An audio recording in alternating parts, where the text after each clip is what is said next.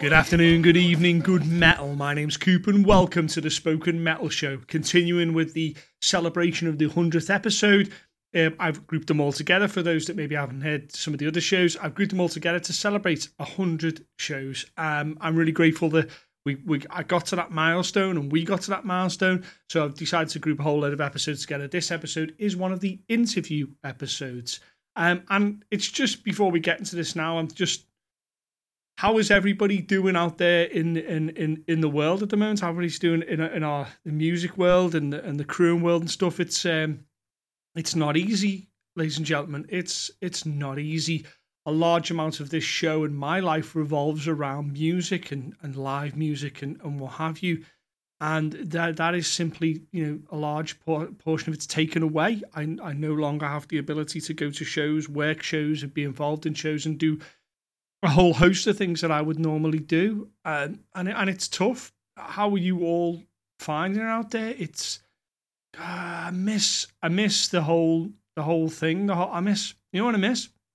When a show gets announced at your local venue, and there's there's a couple of bands on there and there's a couple of bands on there you don't. So you go on Spotify and on their Facebook sites and whatever you find your bands, and you listen to a couple of songs and you think, fucking hell, they're amazing. That song's amazing. And you try and get time off and work and whatever job you do, and you switch shifts with so and so you can finish early. You make sure you're off the next day, and you beg, borrow and steal to kind of figure out how you're going to pay for tickets and getting there and back, and you start putting your plans together, and you throughout the days leading up to the show you start listening to the band's work and the band and stuff, and you're desperately into them. And these are bands that only got EPs out, so you're only in 2 or 3 songs, and you think about who you're going to see at the show, and you kind of figure out who you're going to meet with, and you kind of get involved with online. You go, okay, let's meet up so and so before, let's go to the pub before, let's have a couple of beers before then, or let's go for a meal before or something like that.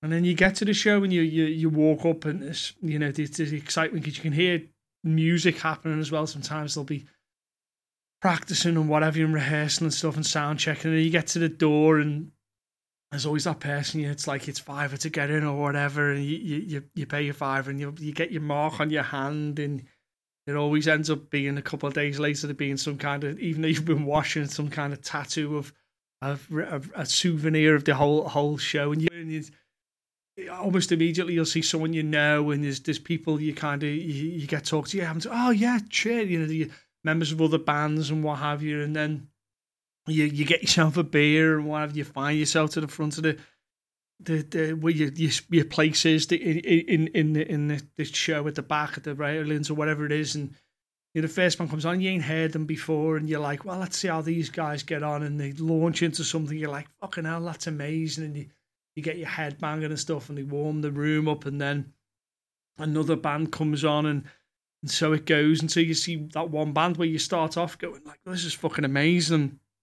You're starting to sweat and whatever, and you're banging your head and you're cheering along, and before long you've lost all sense of time and place, and you're just totally into what that artist is doing, and you kind of find yourself in the pit or whatever, your fucking shirt off or whatever you fucking do, and and then they finish up and they finish the set, and you're like, that was fucking like a deeply religious experience, and you find them afterwards, and you're buying a t-shirt or a CD or whatever it may be, probably a t-shirt for me, and then you're talking to the band, fucking hell, that riff then, where's that from, and when are you playing next? And there's that wonderful exchange of kind of you both being fans, and you may even get drunk with them as well and hang out with them, and it's like and then as you're frantically running for whatever way you're going to get home, train, bus, whatever it may be, and you're talking about the things that that happened at the show and the people you met, and you've made a whole bunch of new friends, and you've started talking to people, and already you're getting the friends requests, and people are changing all the pictures on the social media to pictures of them at the show, like another badge of honor. Look, this is these are great things that I'm involved in and I've been seeing, and you immediately go on Spotify and what have you and find these bands and start fervently listening to them. And that becomes this beautiful hangover that the next day, whether you're unfortunate to be working or whatever, you've still got the mark on your hand of them, the whatever they give you to get in, and your ears are still ringing because you stupidly didn't put ear defenders in of any kind. And you're still thinking about those songs, and those songs are running around your head. Maybe you've got the option that you can have headphones on and work or whatever, and you're sitting listening to the music, and it's become, and that'll last you till the next thing that happens. It'll tide you over. It's you just one fix, as Ministry would say.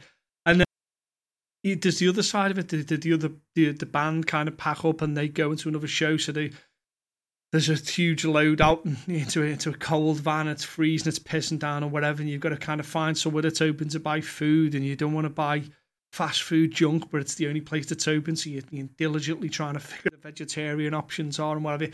And then it's back to a travel bodge, and you're trying to all get into the same room and trying to get at least some shower and stuff. And you're trying to feed off the social media and kind of hook up with the people that you've met up on there and kind of get them as friends and stuff, and talk about the show and what have you. And then you try and get some sleep. It's an early one because the next day, if you're lucky enough to have a bus call, but if you're not, it's like getting out the hotel and getting into the van because you've got to drive up to Scotland or whatever it is, and to unpack and start the whole process again. And it's a beautiful madness.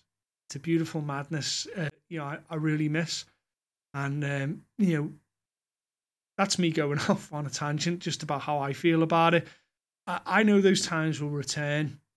They will return, whatever format they will take. Music and metal is eternal, as I've said on numerous occasions.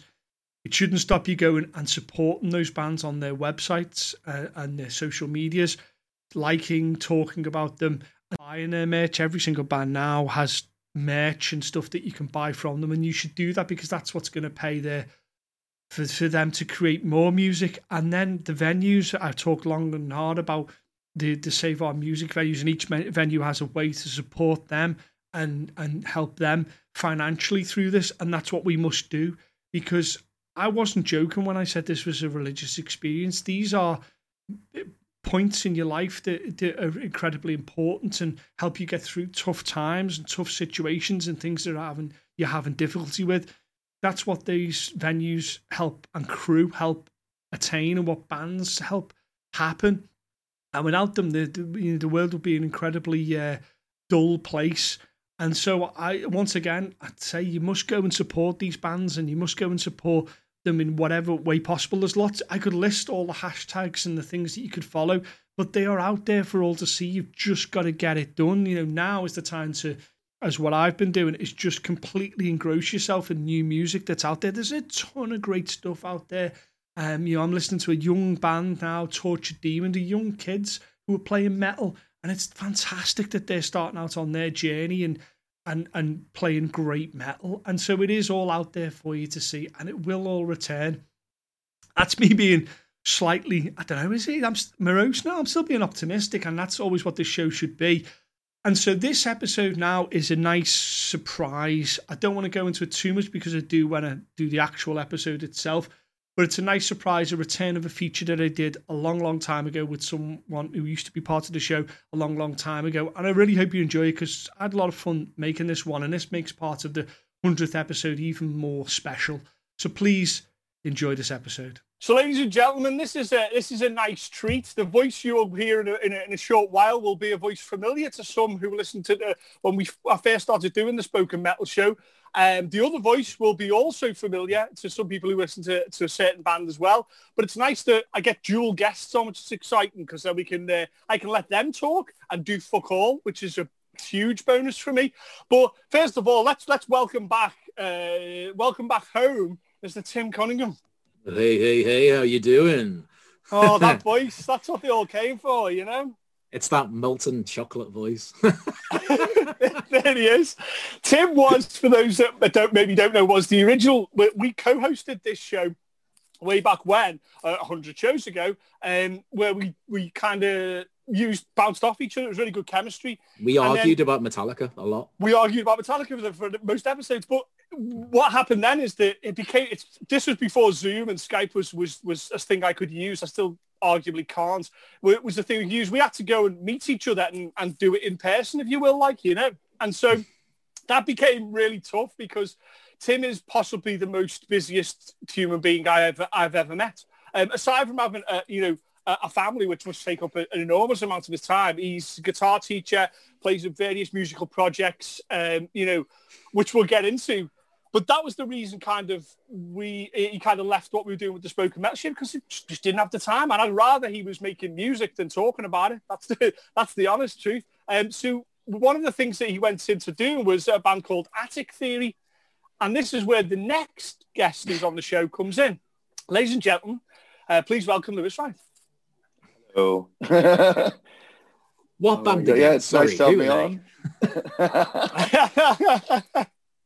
So, I don't know. It's always mad to start these things, but we're the band that you're both in now is a band called Attic Theory, and maybe some people haven't heard it, maybe some people have.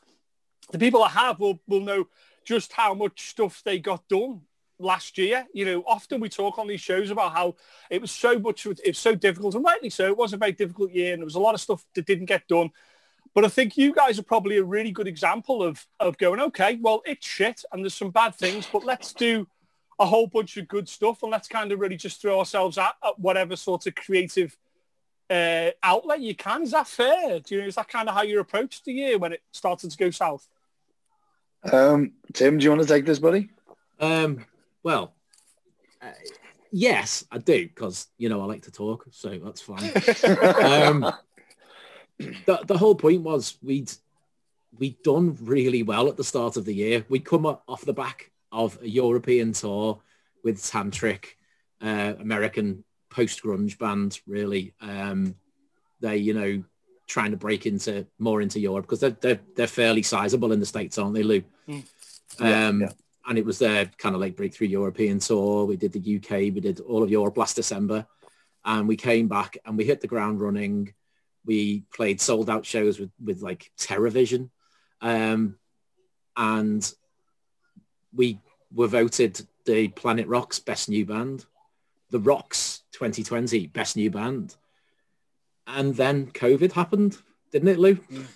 Yeah. So we were sprinting already. And between Lou and I and the rest of the guys, we decided, well, we're not going to stop running. We're going to have to do something. We can't just let this opportunity slide. So, we didn't. We worked hard, and it was very frustrating for Lewis. I'm a slight control freak, so yeah, it was very frustrating for me. Lewis, you learned how to video edit, didn't you, Lou? I did. I knew a little bit, but not as much as I ended up learning how to do, because obviously we did loads of those live shows where they pasted them together. We were one of the first ones to properly do that, where it was actually live. It wasn't pre-recorded and we mimed. It was literally to a metronome and we put them together. I discovered how much of a pain in the fucking arse that was to do. But yeah, it kept me busy in lockdown. But I think, as Tim was saying, I think, we hit the ground running. We're the type of band that, we don't really want to, if there's an obstacle on our way, don't let it bother you. Pick yourself up and keep running. Mm-hmm. That's our sort of ethos, to be honest. And that's... There's something that I read the other day. We don't stop when we're tired. We stop when we're done. Yeah. And we're not 100%. done. We're not done. Yeah, ladies and gentlemen, that's why we get Tim on the show. That was why, as a co-host, he can sum up beautiful things like that. The last time I saw you guys probably was the TerraVision show. I think that was just before he stopped us playing out, and it was interesting then, because that's all everybody was talking about. It was like, okay, this is great, and I think that was a pretty busy show. That was pretty lively show, that as well. Sold out, that. Yeah, I remember it being pretty huge, and then there was this kind of like, what do we do? No one knew, and I did see like quite a few bands like just heads fall off, and I can understand that, but it was interesting to see you guys just fucking, like you say, just keep plowing through. Did it change from? Because momentum's a great thing, like you talk about, like, you had all this momentum, 5-star reviews and really great, nice things being said to you by the press. And there was all this momentum. Did you think, okay, we'll go and write stuff? Or do you think we'll go and try and promote more? Or was it sort of the two-pronged attack of both? I'd say it was the two. Yeah, sorry, Tim. Yeah. No, it was we'd already written our EP, hadn't we, Lou? And we'd we'd recorded the lead single. Yeah. But then, it was like, okay, well, what do we do now? So it was between us. There's never a problem writing songs, is there, Lou? No. We have too much material. We have too much all the time. So it's picking and choosing the best ones. The ones that Lou clicks with automatically, isn't it? Yeah. Vocally. If Lou clicks vocally with something, we run with that. So we just picked the ones that we were running with. We knew our parts. We rehearsed weekly, if not more. So as well as recording online stuff, we, legally and covidly securely went into the recording studio and recorded the EP when we were allowed to, because when it changed, when it relaxed a little bit. So, we had the songs already written. That wasn't there. We'd done pre-production, I think. Yeah. I think it's fair to say pre-production was done, wasn't it, Lou? Yeah, that can sometimes that can sometimes be, especially when you're a young band, that can sometimes be an issue where they write something and immediately go, okay, we must make this a song. This must become a thing. This must go on the album. It must be this. It must be that. When in reality, the best way to approach it is to write something so you can take it to its logical conclusion. And if it doesn't fit or it doesn't work, I'll put it to one side and we'll come back to that. You always hear of, I was watching something with Robert Plant where he said he picked out a song he's been working on for 20 years for the last album. And you're like, it's just been sitting there because the whole point is you must keep writing and write a lot, because you'll get rid, as it's famously said, you'll get rid of all the bad songs, so to speak, and you'll only be the effort. And these ideas that are really strong will eventually they will find their way out. So you don't have to force them. And the ones that are unforced are normally the best songs. The ones that haven't got where you've had to really labour with them. The ones that come out quite naturally tend to be the better songs. I don't know. I mean, that's just my point of view. Totally. Yeah. That's what you said about Your Light, Lou. Yeah, exactly. It's if they flow naturally, I think, as well. And you shouldn't really be spending, this sounds really mad when I say it out loud, but you shouldn't be spending that much time writing a song, because the song, if it naturally flows, it's got the passion there, anything like that. And I don't think you should be spending, one of the things that we've done over the years is we cut out parts, haven't we, Tim? And for me, we've been ruthless. Yeah. What I don't think, no offense to any guitarists out there, but no one wants to hear 12 bars of a solo unless you're, that sort of band. Our songs are only 3-4 minutes long. So if you've got a minute and a half of a solo, people lose interest, unfortunately. Yeah. And that's just the way it is. That's happening more and more again. That guitar solos, you've got to be really careful. It's a swinging scale, isn't it? It's like there was a time when there was no guitar solos, and you get Metallica released an album with no guitar solos on, and people losing their minds and going, we must bring back the guitar solo. So then you get fucking loads of guitar solos. It's like, no. The answer's somewhere in the middle. You know what I mean? It's it's somewhere.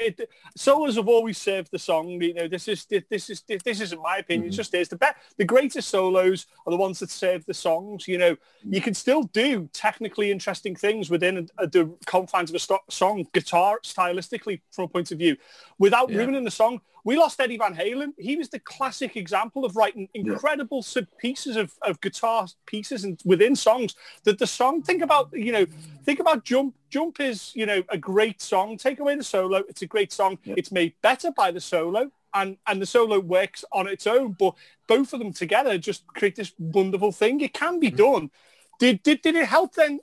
I suppose both of you could answer this question. Did it help being in from several bands and going around and different writing situations and different writing setups? Did it help to take all that into this band now? Did you kind of go, okay, well, this is where it went wrong and the last sorts of things I tried to do? And did you take all that experience and bring it to this band? Because it sounds like the songs, especially on Mind, they sound like they've been really sort of cut to the bone of what they need to be. And it's very little fat. It's very much exactly what it needed to be. Yeah, Tim, take this. Yep. Funnily enough, there was this guy called Mark Cooper who said that to me about 12 years ago, I think. Worst advice ever. Worst advice ever. Fucking awful advice. I think we've learned, haven't we, Lou? We've learned definitely what doesn't work and what works. And it all comes down to Lou's idea of Attic Theatre. The name isn't just a name, is it? No. It's an idea. It's an idea that Lewis explains better than I do, which he will do in a second. But we both, and that's not just us two. It's Peter, the guitarist, Matt, our new guitarist. We've got 3 guitars now.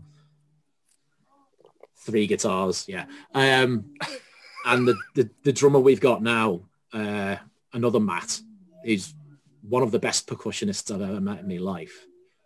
And Kenny, the bass player, who's the funkiest man alive, isn't he, Lou? He is. Yeah, and as I said, loudest. He's the loudest, the funkiest, sometimes the most obnoxious. Sometimes, always. All of these things. It's what a true bass player should probably be. But when we sit into a song, we're one, and that's what you've got to be, because if you're separate, I don't see the point. Yeah. And that's what I think all of our previous bands, everything we've ever done, there's been a degree of separation between the musicians. And we have arguments. That's we disagree on things all the time. But the whole point is just trying to make it so it's the right choice rather than the choice that you want. And this is writing, this is gigs, this is rehearsing, whatever. It's maybe not the choice that you like the idea of, but is it the right choice for everything that we're trying to do in the end? So I think we're not precious. If Lou doesn't like a chorus that I've written, he'll say, I'm not jamming with that. It's not getting to me. I'll go, all right, fine. It's on my second solo album then. But you can't be precious about stuff. I think that's the best thing I've learned. Yeah. You cannot be precious about what you write. Film directors, all the great film directors often side that they be prepared to cut the scene you like the most because it doesn't work, but you've so held on to that verse or that chorus or that end riff or whatever it may be that it can destroy the whole point of the song. All the musicians together as a team should be creating that wonderful one thing. And I think we've all seen it where it's like, you can see it in bands when 1 or 2 people don't give a fuck in the band, or 1 or 2 people are just phoning it in. And you'll get so far with that. You can get so far with that. But in order to create something that you're happy with, and this is what we're really talking about here, something that you're happy that you produced, because now, because of the internet, these songs are going to live forever. You're happy going back in 10 years' time and listening to and going, okay, that's an accurate representation of what we were doing. I think, Signs of an Active Mind is probably... I can't see you being anything other than absolutely made up with how that came out, because from a production point of view alone, it's very special. It's very well done. You must be happy with it. You wouldn't let it go weren't. No, yeah, that's the thing as well. And like Tim was saying, then it's the whole thing with regards to the title of the actual EP as well is all to do with us working as one, as a hive mind. And that's why it's not the signs of an active mind. It's all about being this one, gelling together, even including Loic, the producer. It's what we've created, and the idea of this. That's what is why it's called what it is. But yeah, I'm made up with the production. Loic gets my voice, and it's very difficult to find a producer that understands thinking outside the box. To be honest, because some of the ideas we have, people look at you and they'll be like, I want to do this, and they're like, no, that's idiotic. But Loic will try it. If it sounds shit, we won't do it. But he allows us to be ourselves as well. but also still gives us critique when we're recording. It's difficult when you're working with a producer that maybe doesn't know you or doesn't, understand what you're trying to go for or whatever. And because sometimes when you say things like, I want to work outside the box or I want this, it can be seen as to the outside sort of a view of it, to be precious about it, to be kind of, a bit, you're not just singing. It's like, but in order to sometimes get some special stuff, you have to push those envelopes. You have to do those things. You have to, think about Something in the Way by Nirvana. How that's created goes against everything you should do as a producer. And if you came into a studio and said, I want to do it on the couch, lying down, they'd be like, and it's out of tune and out of time. They'd laugh at you. But we somehow allow it because this person like Kurt Cobain is a genius. He wasn't a genius when he was doing that to the outside world.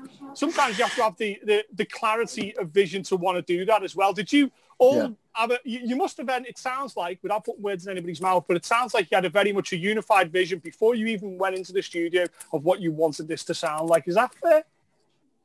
Tim, do you want to say this? Yeah, totally and utterly. We all knew our parts. That was literally, it's to say something about the producer, Loic, at the Motor Museum. He's the first producer I've ever worked with, and I've worked with a lot, that I've never questioned. The trust, yeah. I said to Lou on the first day we were there, I was like, I don't understand. Something wrong with me. I'm not doubting him. I'm not going, maybe you could do that a different way. Well, should you be doing it that way? Really? Do you not think we could do that a bit different? Everything he's done, I've been like, that's way better than I would have done it. Brilliant. I've so got to get Alan and all the crew at Motor Studios on the podcast, because there's so many great records came out of there. Bringing the Horizon stuff was mixed there as well. It's like, it's a fabulous place. We've been there, me and you, so we've been to the studios and we've seen people do a really bad job and phone in a production of stuff and kind of, okay, just record whatever. Now we're doing this now without any kind of, thought process about what the whole thing should be, what the whole idea is, I'll put links naturally on the podcast to Attic Theory and all this stuff, but it's widely available on streaming media. It's all out there, and I would suggest going and listen to it as well. And one of the things which I don't very rarely suggest is I'd actually suggest listening to it in order.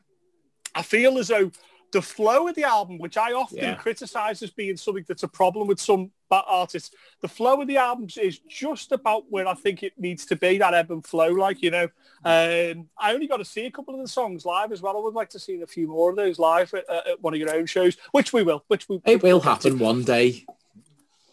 So maybe listen, a year or two. That's all the serious shit out the way. Yeah, that's it now. Let's have what they call the real talk. So there's also a side project, right? There's also a side project there. Lou and Tim are in a covers band called the Stone Temple Pirates. The Stone Temple Pirates. And as you could imagine, it is a cover band of Slayer. No, it's a cover band of the Stone Temple Pilots. And so one of the things we did way back when, ladies and gentlemen, was we did a segment, me and Tim, called Fuck, Marry, Kill, where we would take an artist and we would take their entire back catalogue and we would say which the album we would fuck, we loved intensely, maybe other people didn't, the one you'd marry, which you could listen to for the rest of your life, and the one we would kill, which goes out saying we would put in the sea. So it kind of made sense, we should do a round of that. Now, here's the thing. I am out my fucking depth here because Lewis is fucking Scott from the Pirates. And like in a weird sort of combination, Tim is the DeLeo brothers. And it's like, I think I know a little bit about this. And yeah, I'm a fan. But I would say that Lou's probably going to have a couple of hills worth dying on here. I'm expecting, I don't want to talk you up too much, Lou, but I'm expecting big things when we start arguing. You're in trouble, mate. You're in trouble. I tell you. I've been thinking, I don't want to choose what Lewis is choosing.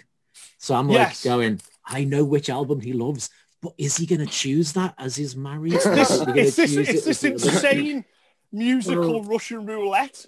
Because like on the surface, okay, so let's get the facts in play. On the surface, there's 8 studio albums, right? 8 studio albums, because we don't count EPs, we don't count live stuff, and we don't count all that type of thing. So there's 8 albums. Now, the conventional wisdom, spoilers, ladies and gentlemen, is the Purple and Core are going to be near the top of everybody's lists because they sold a lot and they were and that's fine. And I'll probably show my hand on a lot of these and my lack of knowledge of the deep cuts.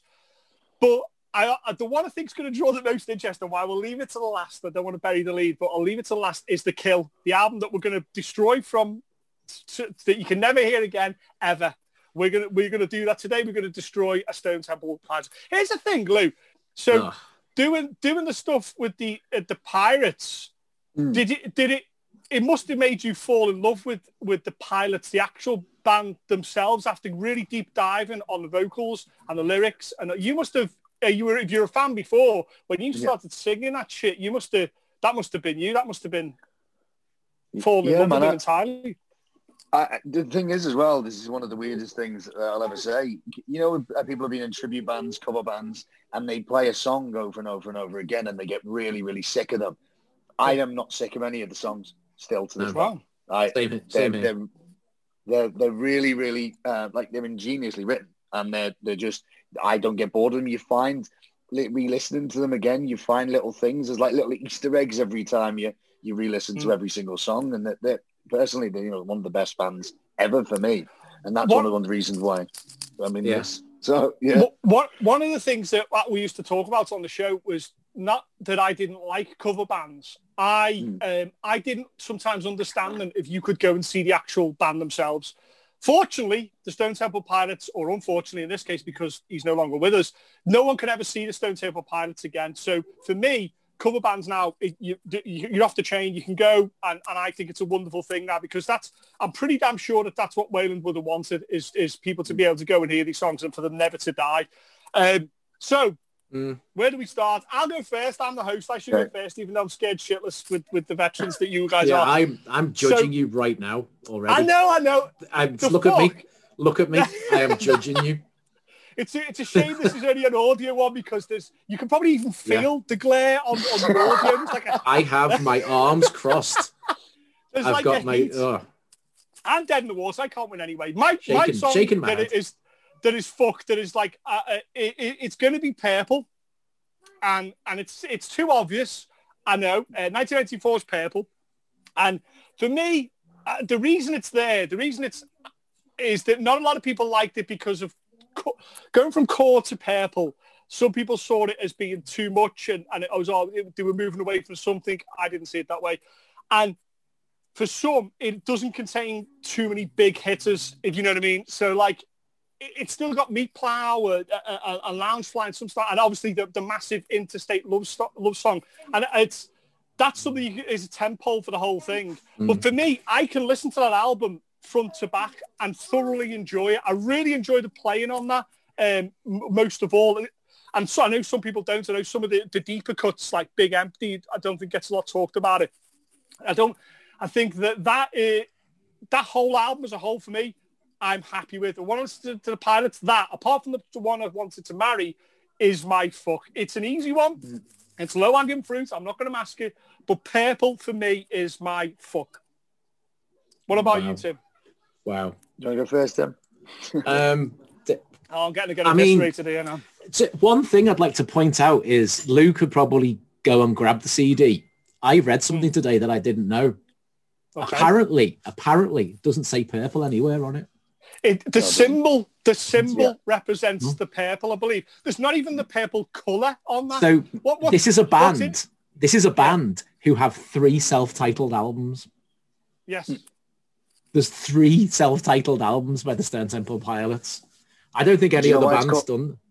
Why go on? Do you know why it's called Purple? Why? Because it was Wayland's favourite colour. Well, it's quite obvious because he did wear a lot of purple. They did. I believe in the UK and in Europe they released purple vinyl at some point. I believe they did release purple vinyl, same cover, which is probably the closest you're going to get. The temptation to make the whole album the colour purple must have been enormous. I just leave it and have nothing else like the white album or the black album or whatever. The temptation must have been enormous to do that. Like you say, this is like second album in for them. And there's no mention of the word Stone Temple Pilots anywhere, or the name of the album. The record company must have been like, what the fuck are you doing? Yeah. What are they doing? And they would have had to get Interstate is 4 songs in on it. They would have had to listen to 4. If you would have got to the big, where you go, okay, that's the hit, at least we can get hold of that. They must have lost their minds. But, and that was recorded at the record plant as well. So it was a noticeable scaling up of everything. And it's Brendan O'Brien did the first 4, didn't he? Did he do the first 4? And if ever the term, fifth member or whatever the extra member of the band is, that album absolutely personifies that, of him allowing them just enough room to experiment, to also not rein them in, but keep them on the road that they wanted to go. That's why I choose it as fuck. Tim, what's your fuck? Right. Okay. Many reasons, and they play through to the kill. But my fudge, because little ears might hear this in another room. Oh, why are we being censored? Okay, I'll censor myself. So I'm censoring myself. No, you don't need to. That's why I've got headphones on. Oh, you can. Oh, yeah. So you guys can be potty mouthed. Oh, fucking sound, yeah. Yeah. I'm gonna say whatever you want. So the fudge, yeah. My fudge would be core. Okay. Because. I'm down with that choice as well. Okay. Because, right, I saw them on that tour. I was 16. Met them in the Crazy House in Liverpool. This is like 1992 or something? 1992? 91 or 92 is 92. Okay. Yeah, what do you mean? 92, yeah. It came out in September 92, I think it came out, didn't it? Yeah. So it was then, basically. They played Reading 93, didn't they? Yeah, right. Reading 93, yeah. So I saw them on that tour, met them because they just hung around like we would touring in Europe now. We hung around with all the people afterwards, and it's exactly what they did then. Wayland with an enormous spliff coming out of the toilets with purple hair and a huge fur coat. I remember the fur coat. He's never changed. He's never changed. He never changed. He was just this. The fact that he was a chameleon was his never changing, because he could be anything. Anything. Yeah. But the songs in that album, they were lambasted over that album as well. They got lots of negativity that they did not deserve. The press didn't like them, but the mainstream sort of press did. They were almost seen as like an afterthought of grunge, weren't they? They were like people talk about the 4 horsemen of metal and stuff, and the big 4. They kind of were just on the outside of the big 3 or 4 of grunge, weren't they? And it was seen as almost like an afterthought. It's unbelievable now when we can see it in retrospect. Yeah. So for one sheer night of pleasure that I had at that show, it was that whole album. And they played Where the River Goes. They played the whole album. I think they played Vaseline as well, because that was already written. That was there. Wow. I love hearing that when they try songs out before they make on records. I love hearing that. I think, because I was 16 and I was probably very intoxicated. In whatever way I was. But core, because there isn't a bad song on it. There isn't, because Lou and I have played every one of those songs together. We've missed out 1 or 2, but it's a recognised classic. There's no debate in that. There's absolutely no debate in that. Like, and I think that the moniker of it being a grunge album is not unfair, but not total. I believe there's more going on there. It's like saying the Smashing Pumpkins are grunge. There's elements, sure, but not really, because there's a more artistic bent going through that. Like, it's exactly what they are. So, they're art rock. They are. So Tim's having it as his fuck is core, mainly because of a one-night stand he had with them. Beautiful. Exactly. I think that's a beautiful thing. So, Lewis, come on. If I could have a drum, I haven't got drums here, but if I could, I would do a drum roll. What is your fuck? The album that you love, but maybe some people don't, but you 100% are in love with it.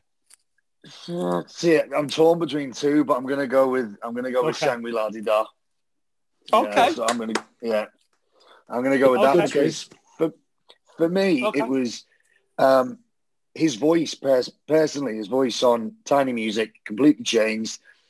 A lot of fans didn't like it, but I did. It was also, due to, his drug taking, it obviously damaged it as well. But then when he, number 4 was great, but then I believe that Shangri-La Di-Da was them, finally finding, for me, it's the next one that sounds like Purple. It's the one that's got the same vibe of Purple. It's got the same energy. It's got, and it's got songs like Wonderful on, one of the most, perfect songs ever written.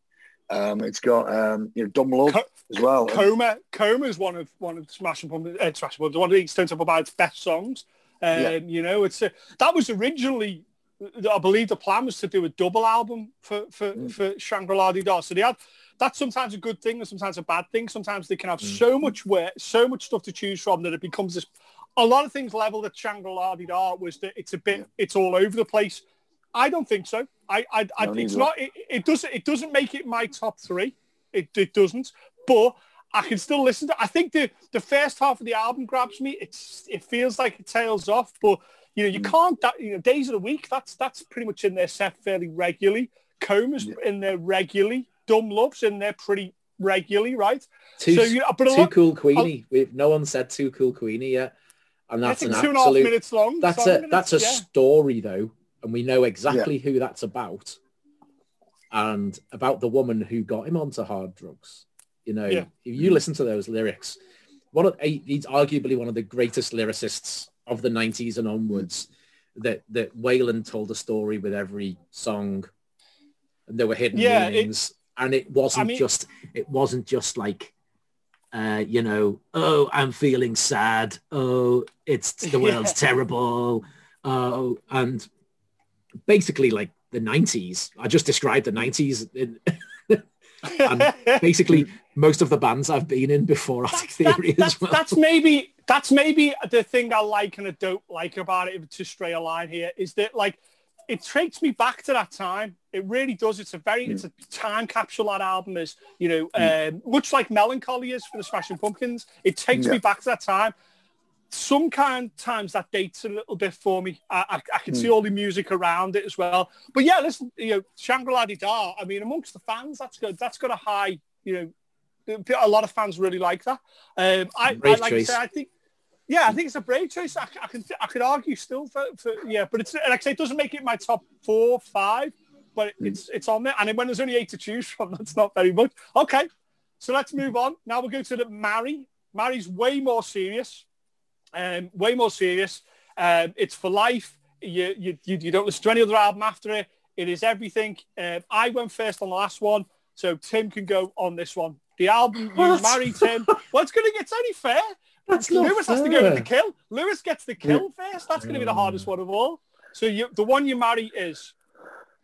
Is it Purple? Is it Purple? You old romantic. It's got to be Purple. It's right. It's between 2, and I'm actually going to name them because obviously it's not going to be my kill. So it's Purple or Tiny Music. Okay. Because Tiny Music's a piece of a work of art, but Purple has better songs. I think every album's a concept album by the Stone Temple Pilots. There's some concept. I mean, every album's a concept. You can't get away from with Tiny Music. 96 is Tiny Music. You can't get away from the fact that Scott's unfortunately fully in the throes of heroin and cocaine addiction. You can't get away from that. That album is imbued with that. I think because of that, it's even more scatological than Shangri-La Di-Da, in my opinion.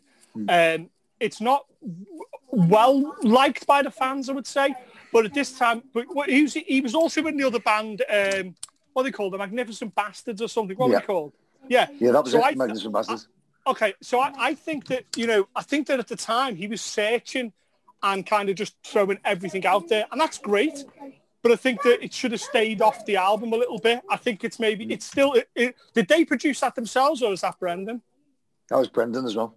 Yeah, I think it got I think it got away from him on that one. I think, you still got Big Bang Baby, which is a great song. I'm struggling through tumble through the rough. Right. Tripping on a hole in a paper heart. Right. Okay. Yeah. That's it. Yeah. It's the best bass line he ever wrote for a start. And this is coming from, I've got my musician's head on there. Okay. That tripping on a hole in a paper heart live, it destroyed. I am absolutely completely in agreement. But what we're talking about is you can't have that live. That justifies it as a song, totally. But I hear why you maybe are going to go with Purple over Tiny Music. I agree with what you say. It's you can't dig too many of the songs on there than you can for Purple. It's still a very wonderful album and it's very intricate and very interesting, but it's not something you put on when you want to hear the Stone Temple Pilots. No. It surely it isn't. So I said Tiny Music first because it's not Tiny Music. It is Purple. And I can't get away from it. And I'm pretty sure that that's going to be Lewis's, which is really upsetting me. But there's certain lyrics on Purple as well that mean a lot to me and my wife. So therefore, I can't escape. Yeah, that's an example of when it's a wonderful time capsule. Yeah. When it's a nice memory to a beautiful time like you. That's what music should be. If I remember rightly, at your wedding, Tim, and I still have one of them somewhere around here, in the jars that had the candles in, they had lyrics in. Yeah. So what have they done, ladies and gentlemen, is in a very beautiful gesture. They put these sort of long sort of slip things with various song lyrics of them that obviously meant very, very much to them. And I remember seeing Stone Temple Pilots ones on there. So, just for the old romantic in me, that's a beautiful thing. So is it, Lou, is it Purple for you? Is that the album you marry? It is going to have to be Purple. Mine for a little bit of different reasons. Okay. Obviously, the beautiful songs, like Still Remains is one of the best songs ever written. The lyrics are just fantastic. But for me, it was the change in grunge. There's certain bands out there, and I'll even include the likes of Candlebox and Blind Melon, that stopped grunge being miserable. They were classed as grunge bands, but it was more of a post-grunge era. And that's what I think Purple is for me. It was getting away from being a miserable bastard and literally going, making, beautiful music with still the same angst and energy, but just, stop crying about, your mum didn't give you your pocket money, that sort of thing, like Eddie Vedder did a lot of the time. But it's that sort of thing. It was, for me, it was the general evolution of grunge. That's what I thought it was. That's what I believe it was. And that's why it means so much to me. Yeah, that makes a whole heap of load of sense. That I think one of the problems with any genre, particularly grunge, seems to fall in this category is we only remember the people that kick the door through and start that off. So the Pearl Jams, the Nirvanas, the Soundgarden, and that's fine. These are great bands. But we don't remember all the heavy lifting that went before it. Bands like Mudhoney and the Dwarves and bands like that. And then bands that go after, like you say, Blind Melon is a perfect example of what you're talking about, where you can have that Seattle sound if you want to, but it can be beautiful and it can be open. Blind Melon, you think about No Rain, how positive that song is. Exactly. Quite a depressing subject, and about alienation and stuff like that, but it's spun beautifully positive, and I think that sometimes gets a little lost. I hate it when they describe any sort of thing as the Seattle sound or the whatever sound, because already you put up a whole load of walls that you don't put. And the Pilots are a really good example of that. Did they ever get past it in the public side? Probably not, but they certainly wasn't through a lack of trying. And I think Purple is one of those examples of them really going to the edges of what everybody else thought could be done within that sound. Okay, let's that's us being nice about them. let's go. This is the album that you want struck off the face of the planet. No one can ever hear it again. It never gets heard again. It's easily the worst thing they've done, and it has no redeeming qualities. Now, going back through the back catalogue, I was surprised at how much I really liked the Pilots. I forgot some of the playing on some of the albums is absolutely tremendous. And vocally, some of Scott's stuff is very, very brave. Like, I was very surprised, very experimental. I thought they were a little bit more straight up than I remembered, which is fantastic. So there's 8 to choose from. We know that Purple, Core, and Shangri-La Dida are all off the table. We know they're off the table. So Lewis, fan, and Scott, to all intents and purposes, super fan. He's not a fan. He's a super fan. Which album gets thrown in the sea? I hate to say it, but I'd say the self-titled, the one with the peace sign on the front of it. For me, it's like it's a caricature, like a hand. Yeah. Just for me, it's like a piece of. Yeah, it's kind of It's for me, it's kind of like they're doing like a caricature of themselves. So it's like with Shangri-La Dida, they found themselves. It's got slight Zeppelin feel. It's got slight Beatles, influences. Mm-hmm. It's got this feel, and then they just end up just doing a parody of that. And that's what it felt like to me. There isn't any strong songs. The playing's good, but I think there's Hickory Dichotomy is probably the best song of the whole Hickory thing. Dichotomy, yeah.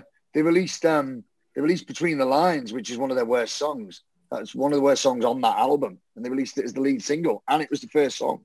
I think I've used this before to Coop. I think it was a record company album. Yeah. Well, that's an interesting take. Yeah, I think it's a record. They didn't want to do that. I don't think they wanted to do it. Whenever an artist brings out a self-titled album, it's normally them going, "This is the album that will this is the line in the sand. Everything we've learned is leading to this album. This is the definitive example of us."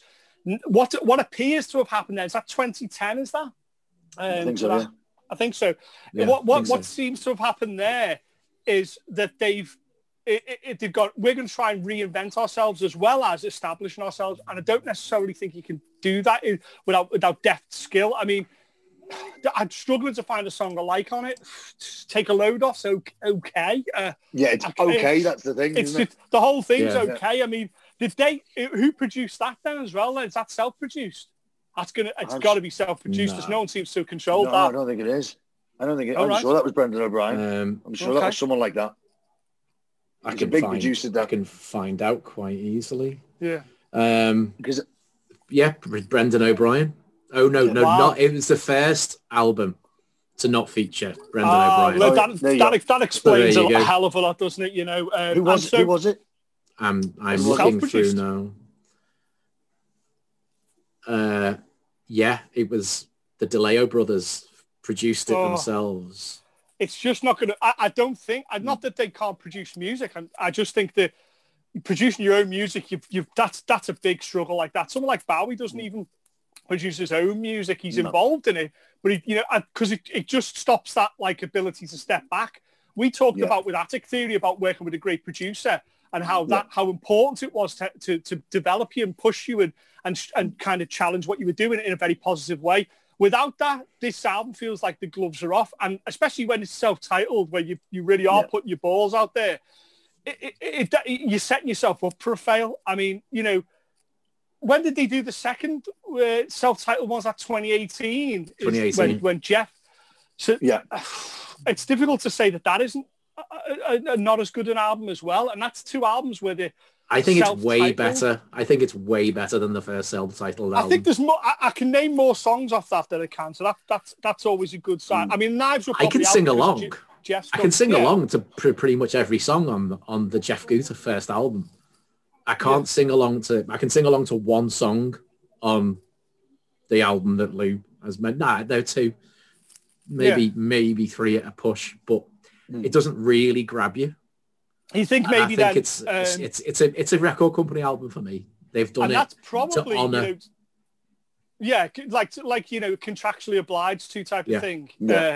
Which is Makes never going to produce. It's never going to produce any work. I mean, how far are we off from them sacking Scott? Then when's that happened? 2013.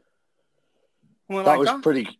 Yeah, it was pretty close because they did a tour, didn't they? And then they got rid of Scott because he was focusing on like his solo career. It was and then they brought Chester in to do some shows, right? And then they did that EP, which isn't bad. Honourable It's got mention. some good moments. It's not bad at all. Isn't it? Or something like that's called. Yeah, it's not bad at all. It's not bad. And so clearly the writing was on the wall at this point with that album. I think it was, maybe made by committee to a certain extent. And that's a shame. And that's a shame because what's interesting about that album, though, when you do go back and listen to it, is the playing is very good. The DeLeo brothers, you can see a really nice trajectory of their playing just gets better to start.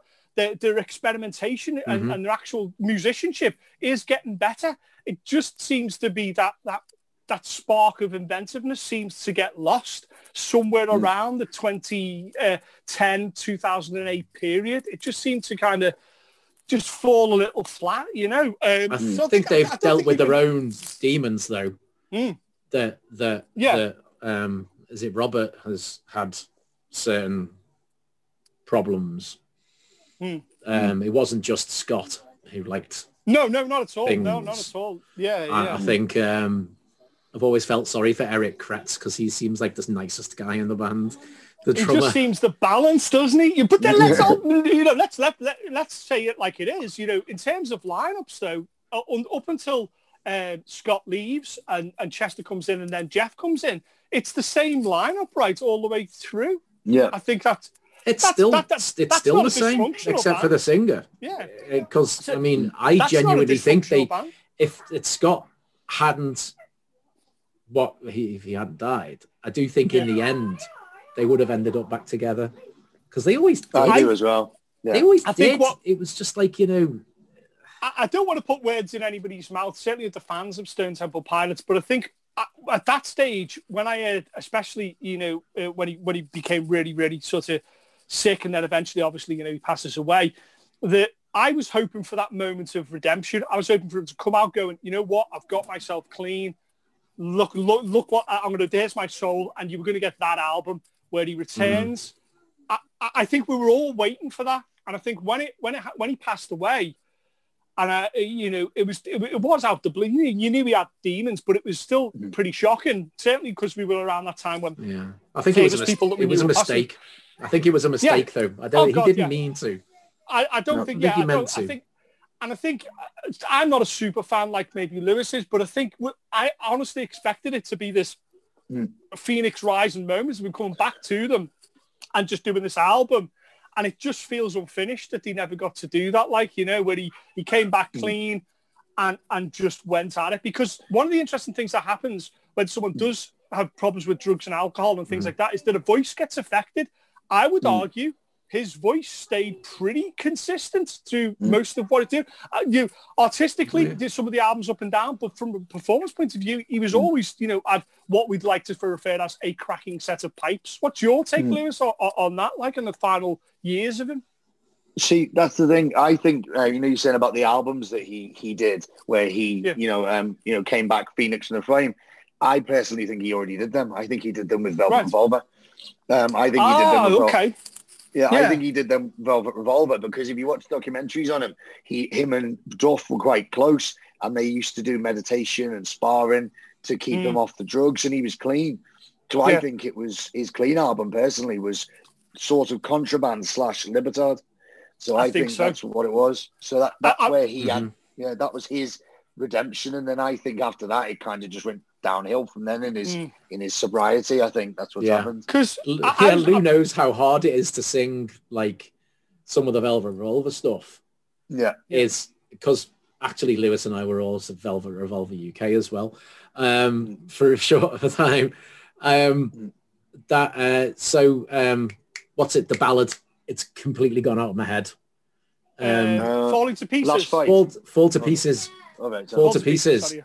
That's not easy to sing at all. No, not at all. That was that's a pretty epic song. Yeah, his vocals on those albums of Lou's right. They're amazing. I read Rob Halford's autobiography a couple of days ago, Confess, and there's a bit where he talks about how he, whatever reasons and whatever happened, he leaves Judas Priest to kind of get sober and get his life in order and stuff like that and what he was doing whilst he wasn't in Judas Priest is he was doing a lot of solo projects and his own stuff to kind of prove to the guys in Judas Priest that he still had it and still could do it. And then when they brought him back, it was because of what he did in Halford and that type of thing. And I think that maybe there's a case of that with Scott, where he was like, "Go look at all the stuff I can do. I can still sing. Look at this, what I can do." I think, there was probably an enormous amount of redemption in something like Fall to Pieces. There totally is. You cannot deny that. And it's probably the best stuff he's done with Velvet Revolver. But there always felt like me that there might have been another Stone Temple Pilots couple of albums in and with that back. I would have liked to have heard that. To share. I think there would have been another Velvet Revolver album as well. I think it would have happened. I think it would have happened. I think Slash has even talked about that. Yeah, I think there's been do part Slash couldn't replace him, could he? Because they wanted to replace him, didn't they? Who are you replacing him with? He is one of those guys. You're not going to get a facsimile of him. Doesn't exist. So someone's going to be doing a really poor interpretation of him because it was so erratic. His vocal style is so, it's not straight up. It's not like, okay, well, you can learn to sing it this way and sing it right. It's almost broken, his vocal style. I don't know. I mean, I'm not a vocalist, so I'm not in any way, shape or form, in any kind of position to say that, but it feels like there was a fragility to what he was singing, which I love hearing in vocals. I like to hear voices ever so slightly break or be pushed to its extent. And, you clearly you think about his love for the Beatles and early 60s stuff. And this is all one take vocals, Lennon recording and, Can't Buy Me Love and screaming his voice out. You can hear it on the record. And that was what I think he brought to it. I mean, but still it's going in the sea. You can hear the torture. You can hear the torture in his voice. You could. That's a good thing. You could. Yeah. And here's the thing. We maybe the elephants in the room. Would we have got that Wayland if he hadn't have had the demons that he had? No. No. And it's tough. It's what a horrible thing to imagine, but it's possible. Okay, so it's me now with the album Getting to See. It would be so easy for me to say, is it pronounced Padilla, the newest album? Yeah. It'd be so easy for me to say that. And that's why I'm going to say that, because it's just fucking awful. It's right. Here's the problem. I'm not coming at it from the Jeff point of view. New vocalist there, he's not Scott Wayland. Fuck that guy. Because it can be done. I've not got a problem with vocalists coming and going. I've got no problem with that. I've got no problem with bands experimenting as well and going, okay, let's experiment. Let's do what we can. But this isn't the first album with Jeff. This is the second album with Jeff. The first album, if he hadn't experimented with that, I would have let this one pass. But this is almost an acoustic folk album. And it just doesn't hold together.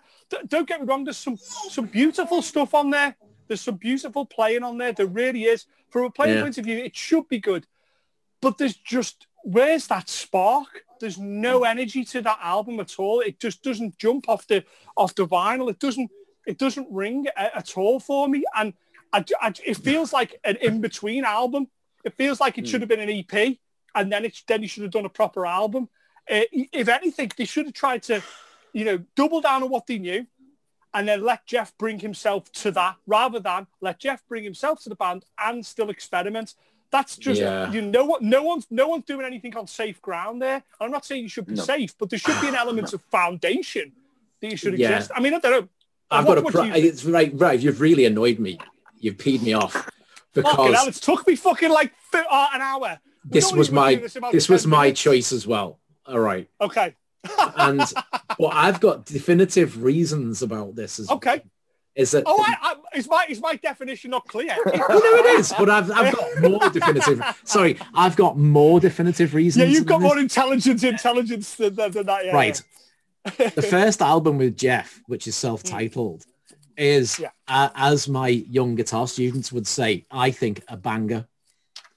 There's at least 5 or 6, tracks on that which are absolutely phenomenal. There's a track on it that makes me nearly want to cry because it's clearly about losing Scott and Chester.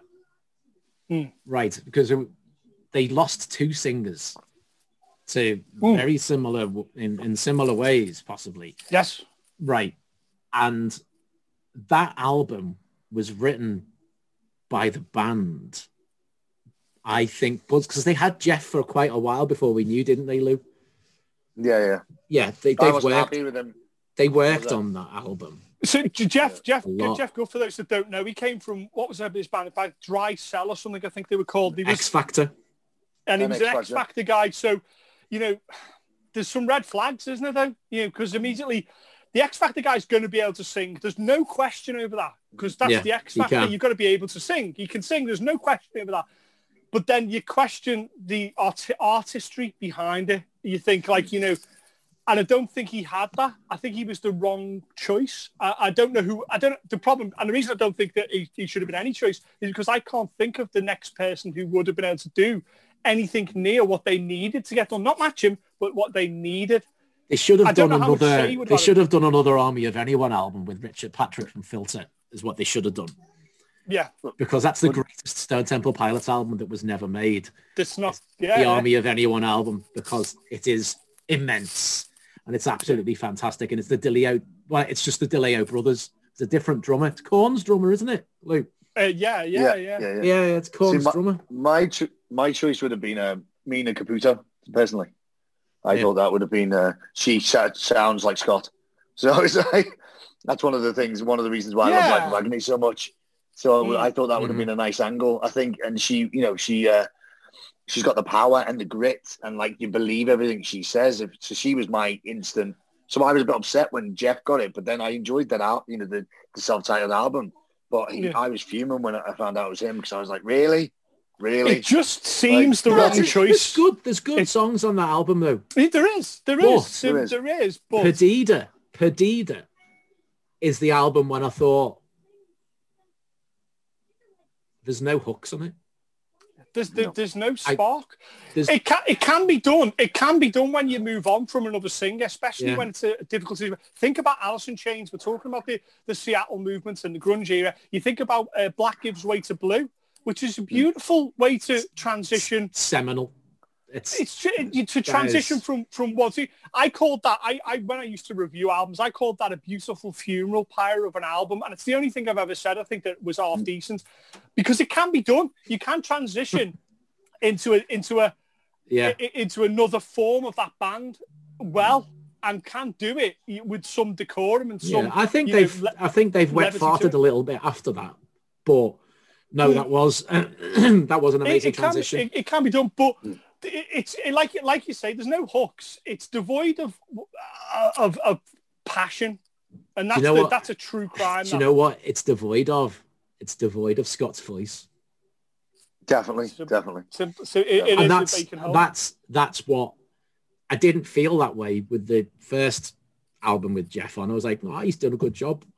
He sang well. He's done nice melodies. Is that because it's not his melodies? Is it because it's the DeLeo's melodies, which could definitely be a thing, because and maybe lyrics as well, because Eric Kretz, the drummer, wrote the lyrics for Plush. He did, so they're a band like Queen, who they've all contributed in many ways. But that Perdida, I just like, this would have probably been really good if Scott had sang on it. Yeah, and he's not. Yeah, and it's not going to happen. It's a bit shit. As a sidebar, as a sidebar, where did he go now? Before we go to give Lewis, his maybe thoughts on it. Where do we go if we were to Stone Temple Pilots now? What do you want to see, Lewis? As a kind of the next move? What do you want to see as a fan? I just think he needs. I think they should have moved away from. They've got to have someone with a similar sort of tone to keep it as the Stone Temple Pilots. But I just think they need to not give Jeff as free reign as they definitely did on that album, because we thought they were onto good things, didn't we? We even cover what would you Roll Me Under? Roll Me Under. Right. That's an absolute. That's a tune and a half. That we were hoping for things like that. So if the next album would have been something like that or even better, that's why I was, hoping it's a transition. Change. It's all good. But then they came out with that, and it kind of put doubt in a fan's mind. I think. Super rushed. Made fans doubt. One of my things. Super rushed. It feels super rushed to me. I was like, what? You didn't need to.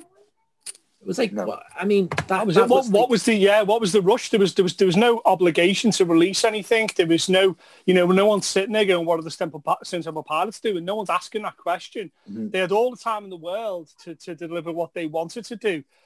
Yeah. There's an argument for a lot of things here. There's an argument for them to do instrumental stuff.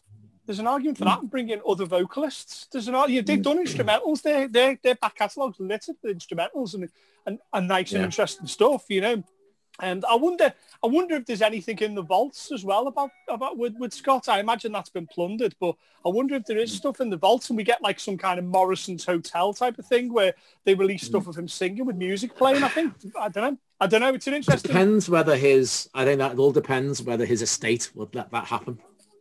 Yeah, maybe so. Because I think that's it's owned by Atlantic. They're not on Atlantic anymore. They're on Rhino. Right. Okay. Yeah. So because they have been releasing stuff though, haven't they? With Core, for example, when they did the 25th anniversary, and they did it with Purple. So the next one is Tiny Music, isn't it? So are they going to do something with that, maybe? Or yeah, we live in a time now where the anniversary of an album, its 5th, 10th, 20th, whatever, gets celebrated by a deluxe edition and what have you. And it also sometimes gives birth to tribute concerts and tribute tours and things like that. I think what with Chester being a part of their history, I think there's something you probably could do that could be quite beautiful for that. Like, I think if they set their mind to it, like, I think it could be great. I think a tribute show with lots of different singers, like they've done for Lane Staley. Yeah, the Alice in Chains one, like the Lane Staley tribute, was phenomenal. It's that's an amazing show, that, and that was the way it should be. Like, they should do that for Chris Cornell. Yeah, definitely. Definitely. Like, we have lost some of the greatest rock singers ever over the last few years, and it's last 10 years, say. It's not cool. Yeah, it's not cool. Well, it's not like, and I didn't want to really end this on suicide and overdose and that, so I'm not going to. I'll be back in a sec. Lou, when you sing this stuff and you do this live with the Stone Temple Pirates, do you? Yeah. You've got to play with the hits, right? You've got to play the hits that people want to hear. Do you try and sneak in your gems then that you like?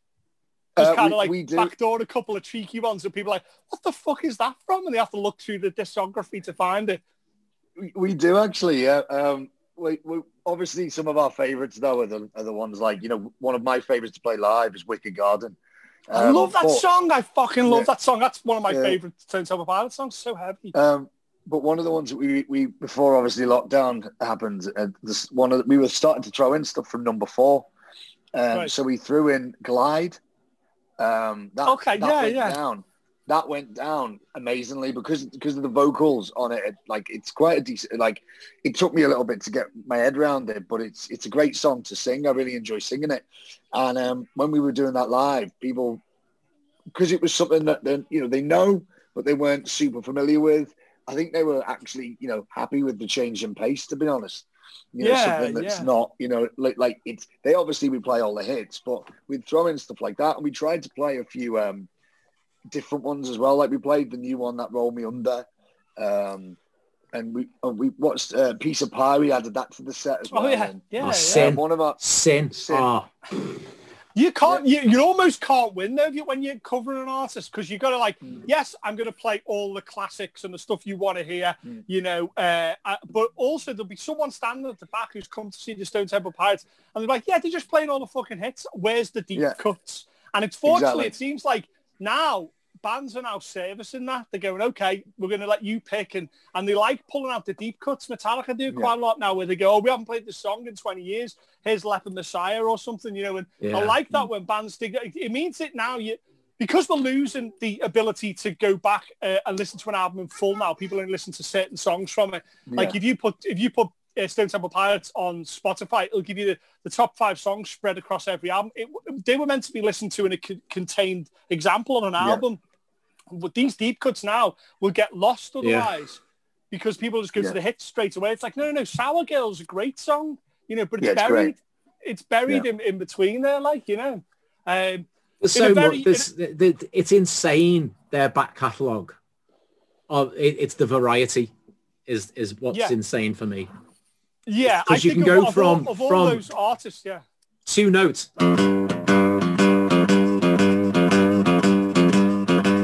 That was me playing, by the way. Right, you can go from that simple.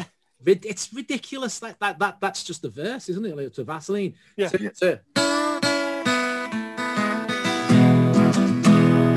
So that in the same album. Yeah. What's that about? What? You know, where did that come from? And that was they're truly an art. They're an art rock band who have changed and metamorphosed constantly, because there's metal in there. Very much so, yeah. Especially in core. But like when you get to Down, like how heavy's Down when we play it, Lou. I mean, that's, you know, I throw distortion on the bass when we do that.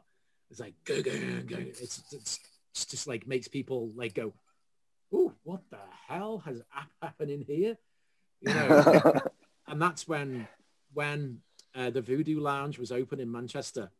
Rest in peace, Voodoo Lounge. You know, God bless her. Yeah. What a venue! What a night! When we played Down to a packed out, sold out crowd, wasn't it, Luke?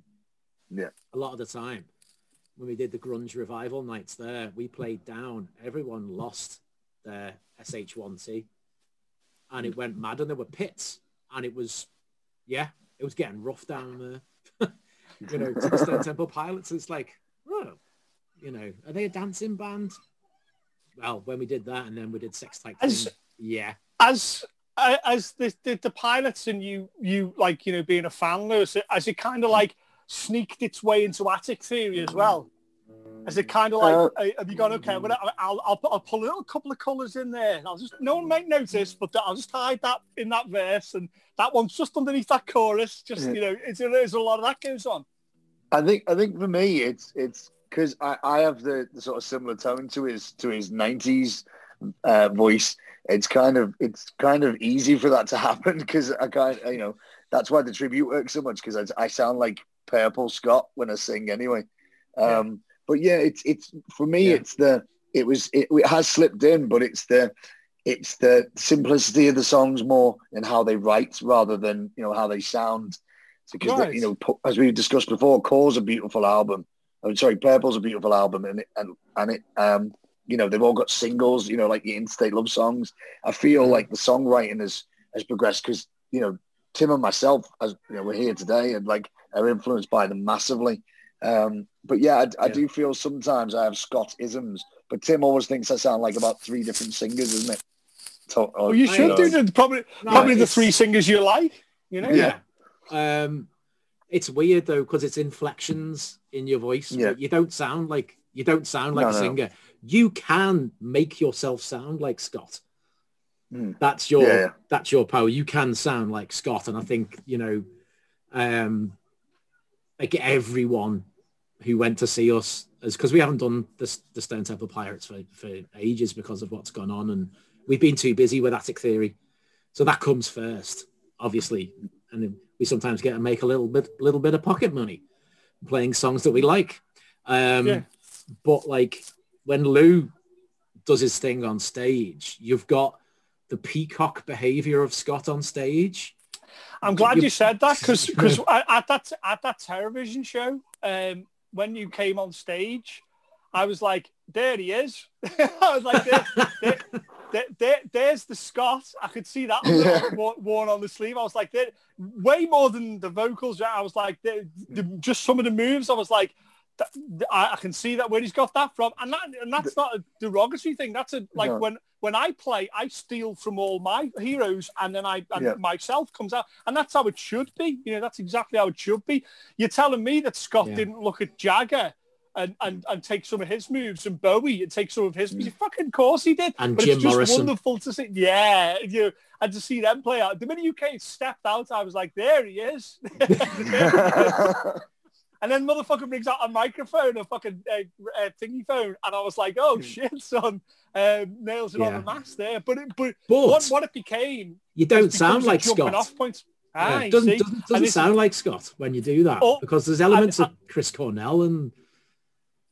So they become jumping off points. People shouldn't be afraid of showing their influences as long as they move up and forward from them. There's nothing wrong with that. You should be able to go, okay, this is what I like, and then my spin on it means it's now me, and it's now becoming me, and that's how it should be. You know, these aren't derogatory things. These are incredibly powerful things, and things that should be harnessed. Like, and I think you do. I think anybody that's seeing Attic Theory now, which will hopefully be in the very near future, as soon as we can, you know, we'll see a lot of stuff what we're talking about played out, but then a whole other shade brought in, which is yourselves, guys. You know. Well, funnily enough, actually, you can see us, because there you go. There's this quite magical thing that we found out called YouTube, isn't there, Lou? Yeah. And if you type in Attic Theory and band, that's all you get, I do believe. Even Attic Theory. Just Attic Theory, because it's a unique name, so you're going to get that. As always, ladies and gentlemen, Tim, as fabulous he is wrong. Yes, you can see them on YouTube, and they are on all these streaming services, but believe me when I say this, ladies and gentlemen, that is a tiny thimbleful of what the experience of Attic Theory is than seeing them live. When you launched into that first song at that sound check, I was like, holy shit, that's a fucking sound right there. I can only hope that we get back to a stage where we can do what realistically the end result is of most recorded material is to play that live. How far away, guys, do you think we are? Realistically, how far do you think we are? Is it going to be this year? You reckon? July, August. Sounds about right. Yeah, I think so too. I think that's when it'll start coming in. Around then. How does it work for you guys in terms of booking then? Have you got stuff that you have to kind of leave simmering and go, okay, well, you know, if it all comes to fruition, we'll do that, because it's festival season essentially then, isn't it? And you're going to be knee deep in that, especially in Europe.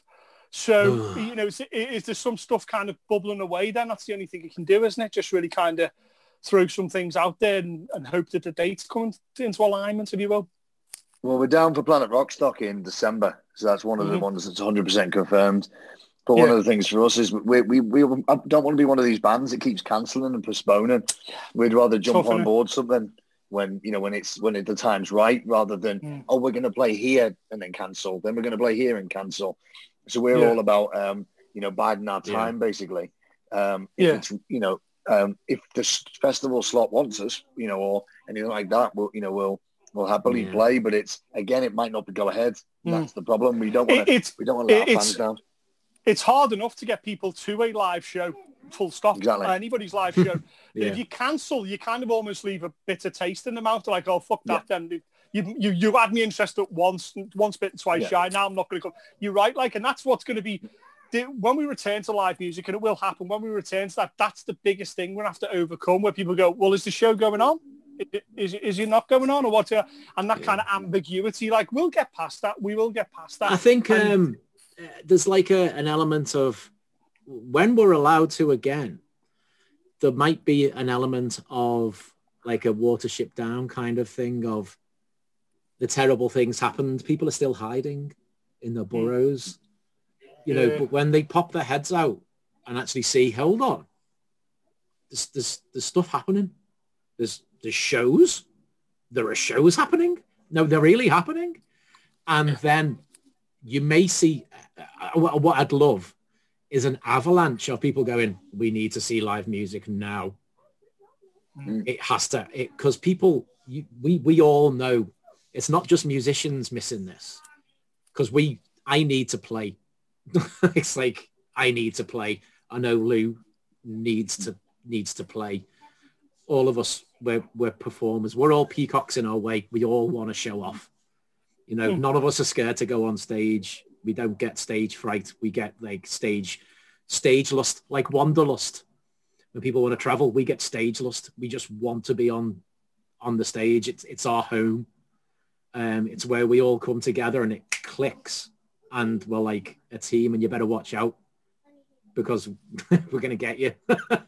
I totally agree. Totally. To someone who isn't a musician or plays in a band, the only way I can explain is, when you watch something really good, or watch a really good film, or get told a really funny joke, And you need to tell that other person or one of your friends, you need to tell them that joke, or you need to say, watch this film or watch this TV show. And you can't wait to get to work or wherever you are the next day and say, oh, well, I'll watch this.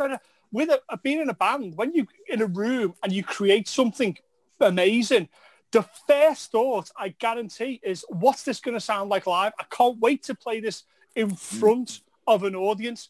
The very definition of being in love is when something amazing happens in front of you and you turn to the person next to you because you want to see their reaction and you want to share that moment with you. Most musicians, if not all musicians, are in love with the audience because they give them that moment where they go, look at this beautiful thing I've created. Let's share it and enjoy it. And it becomes like a fire. It's a fire that needs to be expressed. It really is. It's an incredibly powerful thing. And what Tim's alluding to there is that that's a musician's point of view. In order to get those musicians to where they want to go, there's a whole rack of people, crew and promoters and people who own venues who are also... That's their job now as well, to do that. And they're all affected as well. The average show is multiple people to make happen.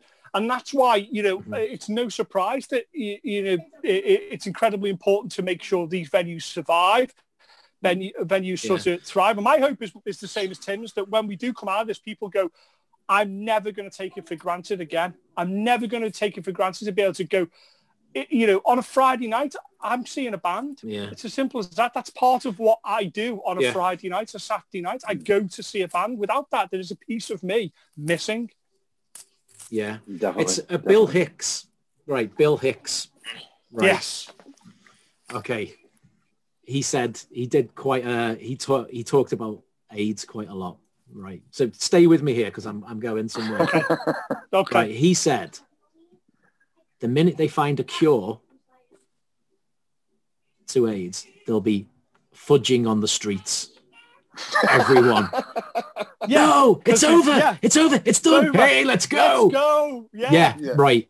And the minute we can get a handle on this, which scientists are, and like I come up from a science background before music, I don't believe the cosmic scousers. That it's all gonna hopefully work out in the way that when people are finally allowed to go to shows, they're gonna go. And I do think it'll be a snowball effect. It'll be a few at first, but once people realize, oh, it is safe, we can do it, then more and more and more people are gonna kind of try and make up for lost time. Yeah, I We've been couldn't agree more. stranded. Just devoid of music, like a man walking through the desert. You know what I mean? Yeah. And hopefully, like you say, it's an avalanche. First song Attic Theory play. First show the back in front of a proper crowd. What's the first song? House Lights Go Down. Music on. First song. First last song. What's the first song? It's going to mean everything. People haven't heard live music. House Lights Go Down. Everybody rushes thrown to the front of the stage. Fucking intro tape finishes. You come on, Lou. Let's go. What's the song? I think it'll be one of our new ones, to be honest. I think I'd like to start open with something that people haven't heard. So it's like something new, fresh. Well, you're essentially throwing out a cup of water to people who've been in the desert for fucking 20 years, so it's going to get fucking devoured. You might as well do a new one. Yes, either that or one of our songs, Saints Amongst Us. We don't really normally start with that, but I think that's the sort of song that we should start with. It's got a nice chant. It's got a nice, what everybody's been craving. I think, we'd start with maybe it's brave, but I'd like to start with the chant as well. Just kind of get everyone back into the, craving what they've been missing, and you realise we're all together again, sort of thing. I think. What about you, Tim? I would like to come in with Saints Amongst Us. I would like to start with that. And I'd like to keep that going for quite a while. And if anyone who's seen us live, they'll know what we do at the start of Saints. It's a very audience participation song. It's our We Will Rock You with instruments and a band rather than just drums and vocals. I think that's it. The sentiment to that is probably perfect as well. The sentiment to that is perfect. There was at one point where when John Denver passed away, and we played was it the day after, Lou, or the week after, or John Denver passed away, and we played. No, well, not John Denver. Tom Petty. Tom Petty, sorry. Tom Petty. Yeah. Is John Denver still alive? John Denver, I don't know. Oh, God, is he in league with the now. devil? Something about that. When Tom Petty passed away. Passed away. Right. And it was literally 2 or 3 days later, and we just threw together Free Falling to play at a show in the Academy in Liverpool. And Lou kept the audience singing for about 4 or 5 minutes of just Lou. It was quite a long time. It was ages, and it was wonderful. And that's what we could make that happen with our song, with everyone singing. And then we will kick the living daylights out of you with the riff that follows it. And you're going to feel it in your gut. You're going to feel it in your head. And you're going to be sorry and also very thankful that you come to see us. So we're expecting a beating you can be thankful for. Outstanding.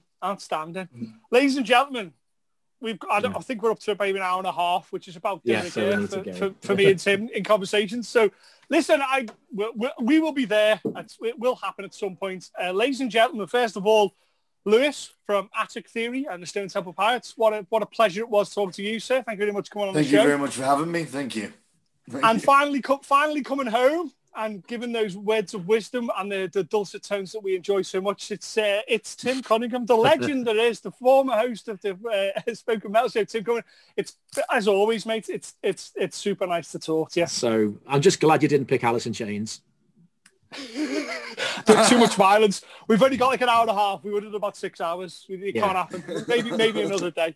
Thanks for coming on the show, guys. Ladies and gentlemen, we're going to have to get him on again. It's going to have to go on again for sure. But it's really, I've really enjoyed this. Thanks for being part of one of the Hunters Show episodes. Cheers, Tim. Cheers, Lou. Thank you very much. Lewis Wright and Tim Cunningham there from Attic Theory, and obviously Tim was a co-host with me on the Spoken Metal Show with the first few that we did, so it was nice to kind of bring that all home a little bit for the 100th episode, which this forms the part of. And I hope you enjoyed that. It's just an interesting little stroll that I don't think I'll do. Fuck, Marry, Kill only works if you have another host, really. I suppose we could get guest hosts on there or stuff like that, but that's probably something we could maybe look into and maybe do. That could be fun. But it was fun to just do that as a one-off and a little bit of fun. There's part of, like I say, the 100th episode celebrations. Once again, very, very grateful that we've got this far, ladies and gentlemen. And it was nice to share some of these episodes with friends as well. Some of the interviews have been with friends. Well, all of them have been with friends. All of them have been with the metal community. So they've been great to do as part of this as well. And this will form one of many shows that I hope I'll try and make them different. Some will be interviews, some will be things, some will be new stuff that I'm trying to work out as well. But I really hope you enjoy it. I'll put links on for Attic Theory and the Stone Temple Pirates and things like that on the podcast sort of comments and what have you. But did we get it right? Did we get it wrong with the Stone Temple Pirates, by the way? You know, did we get the albums that are great right and ones that are not great wrong? Or did we? What do you think? As always, this show is born from people's comments and suggestions and things that we think we did, or we should maybe consider and maybe look at as well. And that's what this has always been about. And that Fuck, Marry, Kill thing was kind of something we did to look at a person's body of work and see what we liked and what we didn't like. I enjoyed that a lot. Hope you did too. It's nice to be doing this as part of the 100th show, as I say, and there'll be a few more episodes surrounding this. Maybe we'll bring it back. Maybe we will. I don't know. We'll see how it goes on. But as always, I didn't want to start off on too low a note like I did at the beginning of this episode. So to try and keep it high again and always end positively, I will see you at a show.